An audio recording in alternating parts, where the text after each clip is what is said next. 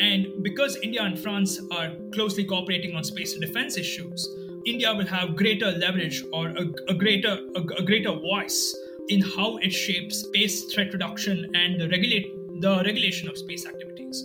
So this is quite significant in the way that India has slowly managed to ease its way into international negotiations. From the Defense and Aerospace Report, this is The Downlink, a podcast about the intersection of space, the space business, and defense. Not just what's over the horizon, but what's happening above it. I'm your host, Laura Winter. Hello, podcasters. This week in Paris, Indian Prime Minister Narendra Modi and French President Emmanuel Macron announced a further deepening of their two nations' defense cooperation. This time, it includes the space domain. For decades, the two nations have worked closely together in both defense and space. And of note, India is one of the world's largest arms importers. Russia is India's largest supplier. But over the past 5 years, India has been steadily turning to France, especially for advanced weapon systems like fighter jets. But since February this year, Russia has pointedly strengthened ties with China, which has laid claim to parts of India. And India is under enormous pressure to join the international community in condemning and sanctioning Russia for its war in Ukraine. India is in a tough spot. That bind also extends to India's space aspirations. As recently as December, India and Russia agreed to cooperate on human spaceflight and navigation satellites. As a practical matter, sanctions are expected to severely damage Russia's future space capabilities. To get the Indian perspective on this week's agreement with France and more, I spoke with Narayan Prasad. He's a longtime space entrepreneur now based in Berlin, and Pranav Satyanath, a research analyst with the Takshashila Intitution Strategic Studies Program in Bangalore. Here's our conversation. Hello, Narayan. Pranav, welcome to the Downlink. Hi, Laura. Yeah, thank you for having us here.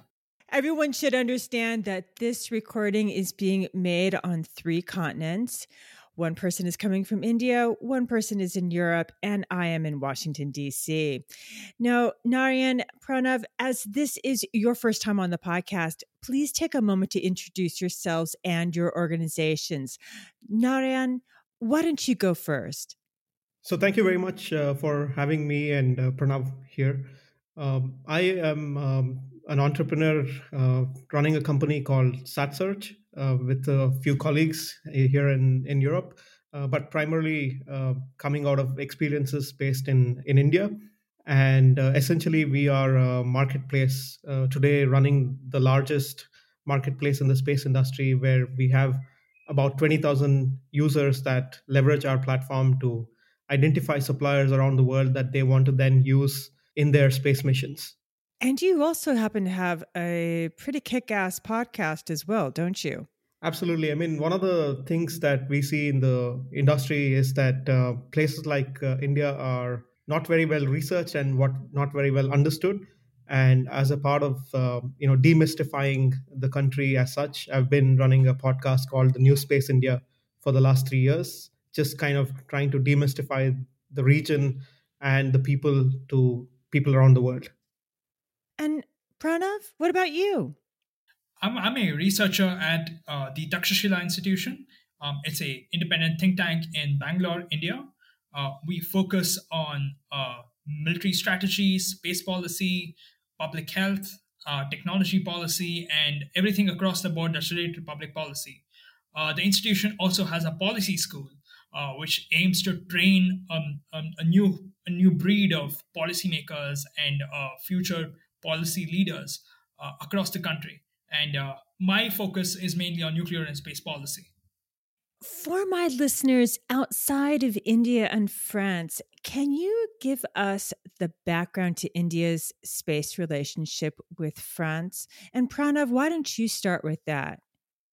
The Indian and French space cooperation goes back a really, really long time, as far back as the 1960s. If we look at the Indian propulsion system today, what we call the Vikas engine, is essentially built upon a licensed production of a French design, which was in 1972. And since then, India and France have had a very, very robust cooperation. At times, the relationship of the Indo-French relationship has been rocky, particularly after India's 1998 nuclear tests. And in this 57 years of cooperation, the two countries have achieved quite a lot, including launching a joint mission for mapping the Indian Ocean. And in 2014, during the 50th anniversary of the Indo Space Cooperation, the representative of the French agency, Matthew Weiss, said that the Indian and French space cooperation has never been disturbed by any international event, including the sanctions that was imposed by the United States. Although this time was quite turbulent, India and France did manage to improve their relations over time. So the natural trajectory in the 2020s is to increase cooperation and enter the realm of defense cooperation. Since after India tested its anti-satellite interceptor in 2019, the space security became all the more important for France. In 2020, France renamed its Air Force as the French Air and Space Force, which signified how France thinks about space defense as well. So I find that the Indo-French space cooperation relationship has taken a natural trajectory towards cooperating on almost all aspects of space. Now, as France and India have also had close ties in the defense industrial sector for years, with that context, can you explain what this last week's announcement between France and India is and how significant is it? Yes, just for the listeners, last week, Prime Minister Narendra Modi and President Emmanuel Macron signed a range of agreements, in which one of the agreements was to continue hosting the space security dialogue and cooperate on space security. Although we don't know the exact details of this, it is very clear that the process of hosting the space security dialogue since 2021 has continued even this year. The defense relationship, in fact, goes back to 2014 in the context of space, when both Thales and Airbus offered the Ministry of Defense a whole host of space capabilities that would enhance India's capabilities in space, and it would augment India's ground-based capabilities as well. But unfortunately, India was not ready to take these agreements forward, and that deal fell through. But I think the time now is right for India. And another context I want to bring up is that in 2012, India rejected the European Union's draft code of conduct. Since then, a lot has changed. India, certainly one of the reasons India tested its ASAT was to get a seat on the table for any negotiations on space threat reduction measures. And, tomorrow, the open-ended working group on reducing space threats is meeting. So India's position right now is quite different. India has improved its relationship with the United States. India and the US have been hosting a space security dialogue since 2020. The same cases with Japan. And because India and France are closely cooperating on space defense issues, India will have greater leverage or a greater voice in how it shapes space threat reduction and the regulation of space activities. So this is quite significant in the way that India has slowly managed to ease its way into international negotiations. Narayan, from your perspective in Europe, why have they decided to formalize this space and defense relationship, at least in this dialogue, to really marry up these two ideas? What's the underlying motivation? I think there are two aspects to this which are interesting, and it goes back to historical cooperation between India and France. One is, of course, keeping in mind the budgetary aspect, perhaps. When you look at the historical cooperation of the engine development, or even satellite cooperation with respect to either Megatropics or Saral being built in India and ISRO. There's an interesting angle where basically I think by two countries joining forces, you can reduce the capital expenditure significantly by combining forces, right? So obviously with this has been done with engines, this has been done with satellites between India and France, and now this is obviously a natural extension to a service like space situational awareness. This would also mean that it gives a different perspective with respect to even owning assets or even ground based assets that can go along with the space based assets, because India can have independent ground based radars that looks at it from its region, the lat long that India covers, and the French guys can have their own in their region, right? So it's not just the space based angle to it, but there's also kind of a ground based angle to it, because India does operate a couple of ground based radars that are feeding into the space situational awareness data platforms as well. So I think these go very well into the whole thing. The other part of all of this is also, I guess, how data can be fused to, how do you build a platform that somebody can trust to then operate or take decisions on top. So one of the problems with all of this is that if you mention that there's some projectile that is going to come and hit your asset, the question is, how accurate is your prediction, and how do we have to go up or down, or so on, right? So this is something that with two countries that are coming with two different sensors, if they get together, it could also be an interesting experiment, because it sets an interesting precedent into having like a global community agree on certain ways in which people can agree on certain standards, probably as well, that certain sensors, and when they are combined and so on, that there is one agreement over what is the end result of either moving up or down or staying in orbit with course correction or not. So there's all sorts of angles that you can then explore with all of these things, and standardization of a data platform or a advisory engine eventually, right? So I guess it's also a little bit of knowing each other's assets and live assets, and making sure that we are protecting each other's asset with obviously the burden on both the French taxpayer and the Indian taxpayer will be lesser if they combine forces. Well, what's really interesting in this is that this isn't the first agreement even this year. I mean, India came to a very similar sort of agreement with the United States just last month. So I'm wondering if this is more of a broader diplomatic space defense sort of approach that India is embarking on.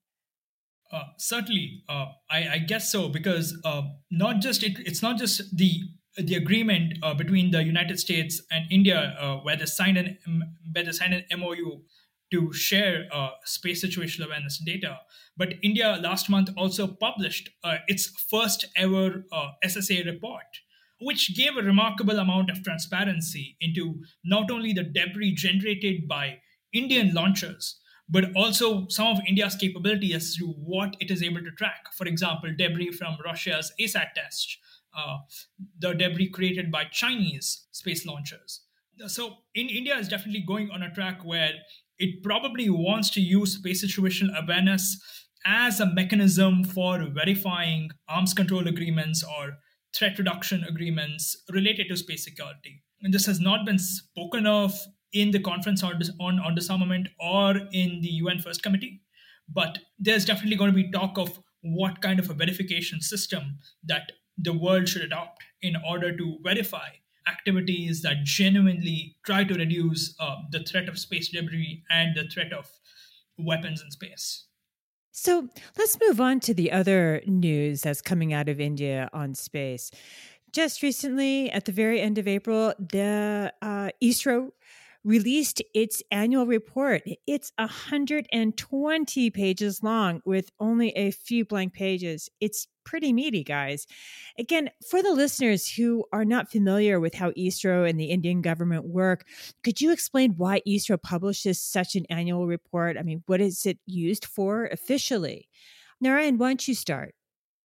Sure. So one of the things that ISRO does with this annual report is it's basically a compendium, or let's say an abstract, even though it's 120 pages long, of all the work that they have actually done through the year and they were able to do.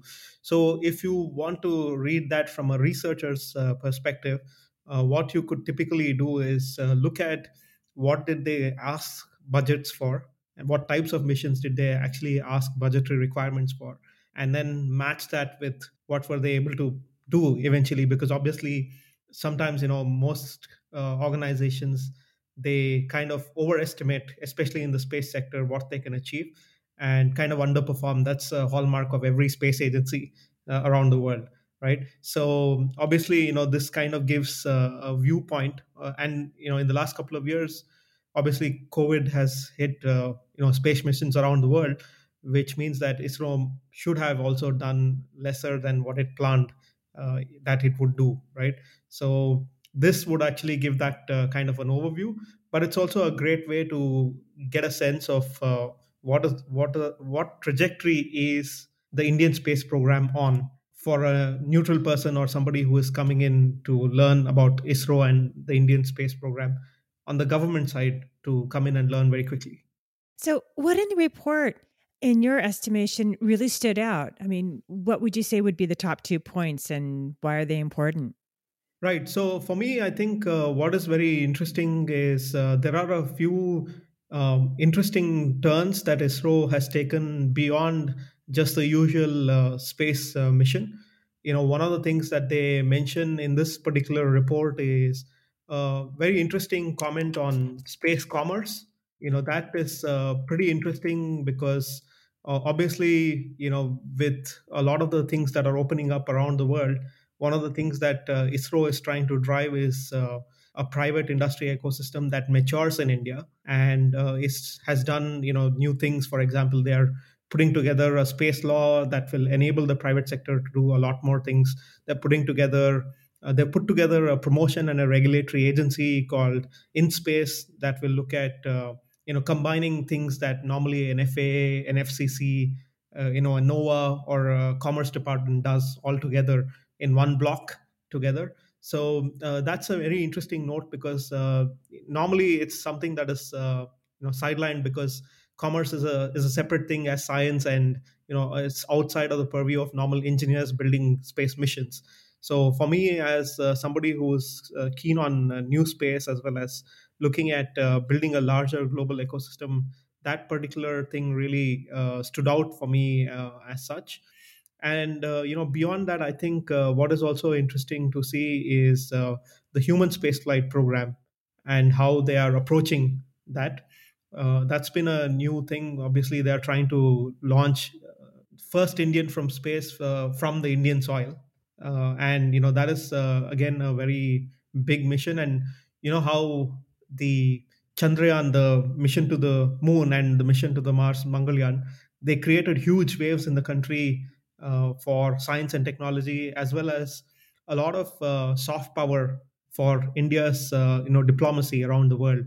And this is kind of going to be an extension of that, and it's a natural trajectory towards eventually having like a space station or so on, right? So I think those two particular aspects as to how they are now building towards basically human rating the launch vehicle that India has, and then eventually the crew module and everything else built and being tested and flown, as well as then the commerce part of encouraging the industry to plug into the global market and extending their customer base beyond just serving ISRO, are two things that in the annual report for me are very interesting. And Pranav, what do you think ISRO needs to accomplish this year and in the next 5 years, and why? I mean, you're closer to the ground there to where ISRO is. I certainly think it's important for India to increase its launch capacity. As we've seen, ISRO this year had only two launches in 2021-22. It has only two launches, and the GSLV that was supposed to successfully launch in 2021, unfortunately had a failure due to low pressure in one of the tanks. And ISRO was very transparent in publishing the report and summarizing the report on the website. In the next few years, in the next 5 years, India has to ramp up its capacity to launch satellites. The small satellite market is certainly very big, but quite limited, and the competition is quite high. In the United States and in the UK. And in other parts of Europe, you certainly have a large number of private players who are trying to enter this market, and they're testing their smaller rockets. So one of the things that stood out in this year's report for me was the update on the Small Satellite Launch Vehicle, the SSLV, which is India's new space launch vehicle that's supposed to carry satellites or payloads up to 500 kilograms. So that was a very good update for me. It showed the progress in how the engine's performance are doing, how was the engine test and performance, and in what year they're going to make their first launch. So that was very, very interesting. So in the next 5 years, I want to see ISRO ramp up its launch capabilities. The second, what I would like to see ISRO do is also transfer some of its intellectual property and allow for the private industry to have greater participation in in India's commercial space sector. As Narayan mentioned, the New Space India, as Narayan mentioned, the InSpace, which is a new organization that's supposed to regulate space activities. Now, ISRO had a a one paragraph or two paragraphs on this in their report this year. I would have certainly wanted them to talk about a lot more about what their plans are. That unfortunately was not there. So I want ISRO to sort of disentangle itself from being the sole launch provider and diversify this to the private industry, or create a separate company that is separate from ISRO, while ISRO focuses on the science and the technology development, whereas the launch capability should be transferred to a company that's completely independent of ISRO. And these are the two things that are really important for India in the next 5 years. That kind of goes right into what I'd like to explore next. It's not often that I drill down into a state's space, industrial, and trade policy, even though here in the United States, we've got a lot of stuff going on in different states, but it's a little too small. But Telangana is a special place. It's home to many ISRO facilities, and it's one of India's aerospace and defense industrial hubs. Plus, there is a measurable international corporate footprint there in the capital, Hyderabad. That includes the likes of Boeing and Airbus and Thales and even General Dynamics. And that's really just naming a few. In this context, Telangana State actually made a very interesting announcement recently. Could you explain what that announcement is and what's the strategic move here? Sure. So I think you have to understand that India is a federal state kind of country, right? So obviously, state governments are independent in their own decision making, and they can try to do some things that are within their own jurisdiction. So this is one of the features where when a state government sees a particular sector go up, they are essentially competing for talent, investment, and many other things so that the industry can take advantage of the city and the talents that are within the city and the facilities and so on, to become a launch pad where businesses can invest in that particular city so that the state government benefits at the end. It's very similar to several American states where you have Florida or Texas, or many of these other very space cities or space states in the US. And essentially, it's a very similar phenomena where the state government is now signaling that we recognize space as a sector of growth for us, and a sector where investments can drive jobs and many other things that come into the city, right? So this framework is meant to essentially establish that kind of signaling to potential entrepreneurs and corporates and investors, that the state government is willing to work with them in making sure that they can be a launch pad for those businesses to consider Telangana as a potential state. Though the other thing that's also interesting is I was also a part of the deliberations that the state government had as a part of the consultation process in forming the space tech policy there and so on. It was very interesting that they did take a lot of interesting feedback from local entrepreneurs and people from outside as well to create that kind of a framework.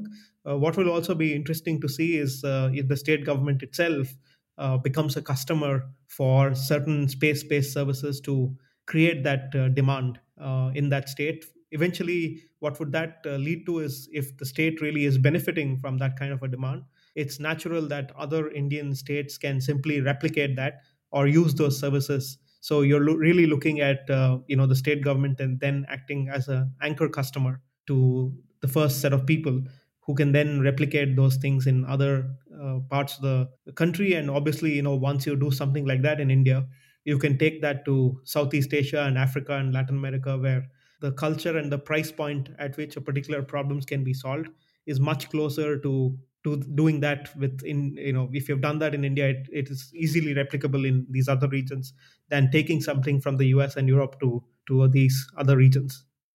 How will this framework actually work, though? I mean, is this something that will support bootstrappers as well as even international players? I think it's still very early days to decide all of that, because at the moment I would really look at this framework as a kind of a letter of intent that then needs to go into really some very concrete programs that are then driven by the state government and followed up. So obviously there could be support programs depending on what is the type of business. If it is a support program which incubates certain businesses, gives them office space or certain seed money, or it could also be an investment into a venture fund, using the capital that the government has, the local government has, where it could be a capital investment that the government is making into a venture fund, and that is prioritizing space as an area of investment. It could also be something more of a giving land and for people to test things, blow things up with engines and so on. So it could also be something of that nature. It could also be trying to modernize bureaucracy using space-based services in one way or the other, either by improving tax collection or improving efficiencies in systems using and bringing space as a part of e-governance, for example, or providing rural connectivity. Or so there could be several things. It could also bring in a disaster management angle where responsiveness can be brought in by involving private sector folks to then contribute to rapid response using space-based technology. So there could be a number of things that go into all of this. It could also be tax rebates to big corporates to set up their offshore centers, or it could be development centers, or all kinds of things that are that could be possible, right? So it's really let's say at the very beginning of this, and we'll have to see how this matures. And if this matures, if there could be possibility that other Indian states can also start competing against them, and that's what I at least hope for. Gentlemen, thank you so much for your time. Thank you very much for having us on the podcast. It's been a pleasure talking to you, Laura, and we look forward to probably getting together on some other topics in the future. That's it for this week. If you like what you're hearing, follow the Downlink on Twitter and subscribe to the podcast on your favorite podcast platform. For the latest defense news and analysis, listen to the Daily Defense and Aerospace Report podcast hosted by Vago Muradian, and listen to Kavish Ships to hear the latest on what's happening in the maritime domain. I'm Laura Winter, and thank you for listening.